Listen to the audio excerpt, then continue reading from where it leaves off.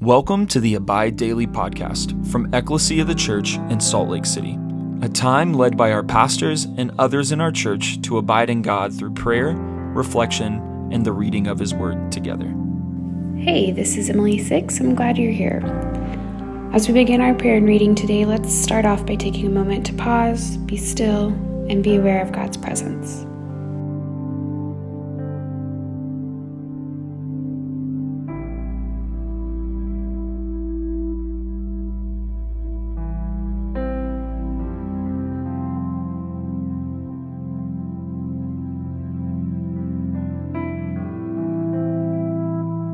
Let's take a moment to confess with the Lord where we're at, what we're thinking and feeling, and praise Him for what He's done, is doing, and will do.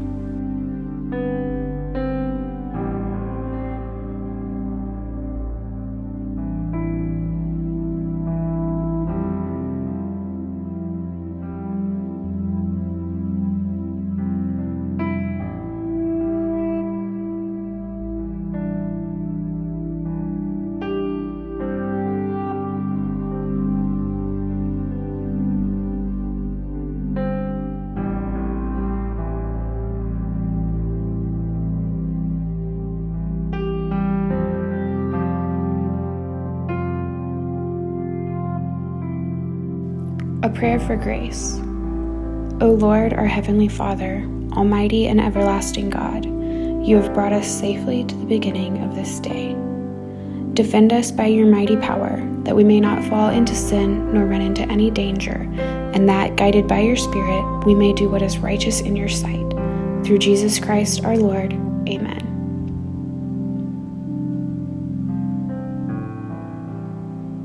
Father, as we approach Your scripture, I ask, Holy Spirit, that You would lead me and give me understanding. Daniel chapter 10. In the 3rd year of Cyrus, king of Persia, a message was revealed to Daniel, who was named Belteshazzar. The message was true and was about a great conflict. He understood the message and had an understanding of the vision. In those days, I, Daniel, was mourning for 3 full weeks. I didn't eat any rich food, no meat or wine entered my mouth, and I didn't put any oil on my body until the 3 weeks were over. On the 24th day of the 1st month, as I was standing on the bank of the great river, the Tigris, I looked up, and there was a man dressed in linen, with a belt of gold from Uphaz around his waist. His body was like topaz, his face like the brilliance of lightning, his eyes like flaming torches, his arms and feet like the gleam of polished bronze, and the sound of his words like the sound of a multitude. Only I, Daniel, saw the vision. The men who were with me did not see it, but a great terror fell on them, and they ran and hid. I was left alone, looking at this great vision. No strength was left in me. My face grew deathly pale, and I was powerless. I heard the words he said, and when I heard them, I fell into a deep sleep, with my face to the ground. Suddenly, a hand touched me, and raised me to my hands and knees. He said to me, Daniel, you are a man treasured by God. Understand the words that I'm saying to you. Stand on your feet, for I have been sent to you. After he said this to me, I stood, trembling. Don't be afraid, Daniel, he said to me, for from the first day that you purposed to understand and to humble yourself before God, your prayers were heard. I have come because of your prayers. But the prince of the kingdom of Persia opposed me for 21 days.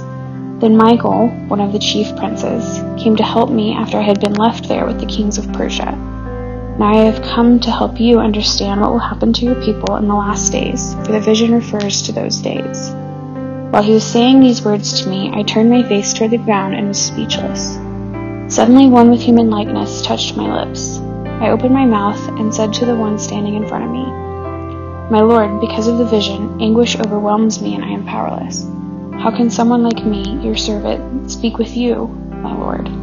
Now I have no strength and there is no breath in me. Then the one with human likeness touched me again and strengthened me. He said, Don't be afraid, you who are treasured by God. Peace to you. Be very strong. And when he spoke to me, I was strengthened and said, Let my Lord speak, for you have strengthened me. He said, Do you know why I have come to you? I must return at once to fight against the prince of Persia, and when I leave, the prince of Greece will come. No one has the courage to support me against them except Michael, your prince. However, I will first tell you what is recorded in the Book of Truth. This is the word of the Lord. Thanks be to God. As I reflect on this scripture, it's hard to not feel intimidated.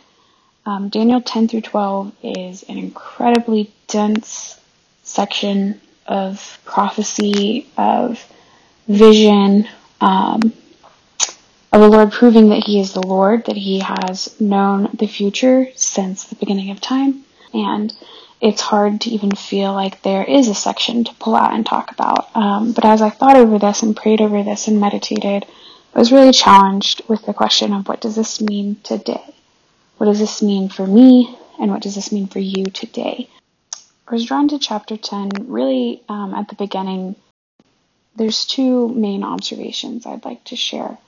First, in 10:2, we find Daniel, who has been mourning for 3 weeks. And it doesn't really tell us what he's mourning about, but we know that he's been mourning for 3 weeks, and he has been in prayer during this time.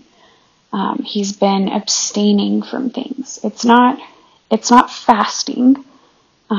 He's not withholding any food, but he just didn't eat rich food or meat or wine. And he is intentionally putting himself in a situation of lacking so that he can declare his dependence on the Lord. So we find Daniel there waiting to hear from the Lord.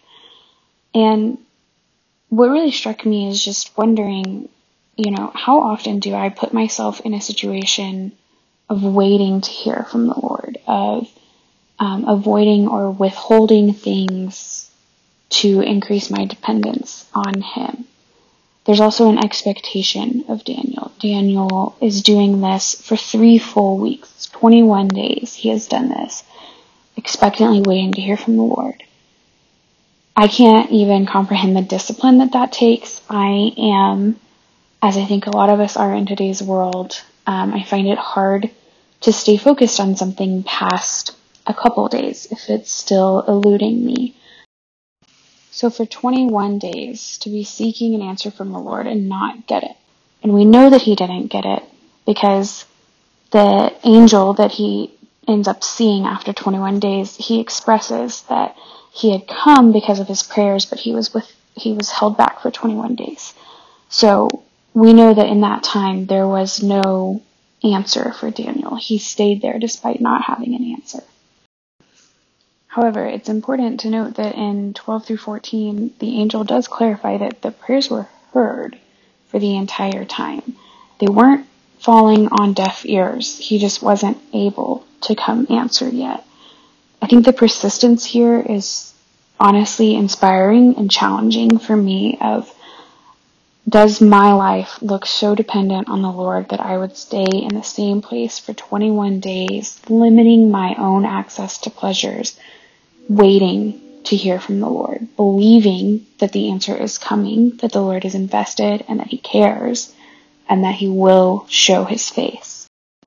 The second thing that I really want to share with you quickly is the first words that are spoken to Daniel. He sees this magnificent being with his eyes like flaming torches, and he's terrified. He has no strength left in him, and he falls down asleep with his face on the ground. And the being says to him first, "Daniel, you are a man treasured by God." I just want to remind you that that is how the Lord sees you. That is the answer to the prayer. You are a man, a woman treasured by God. God loves you. He has answered your prayers through Christ, through His love for you. It is the motivation for everything that He does, is His love for you.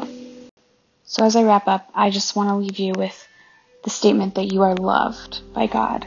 He loves you. He hears your prayers. He is fighting a battle against beings you can't see to bring His love to you and show it to you.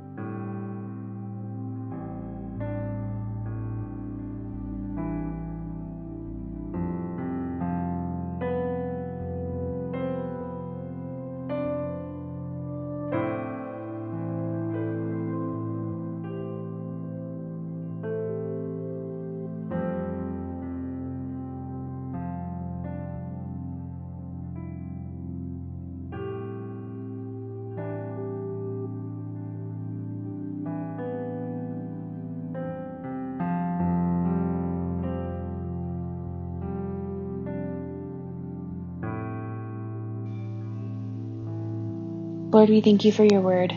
We thank you that you love us, that is our identity in you as one truly loved.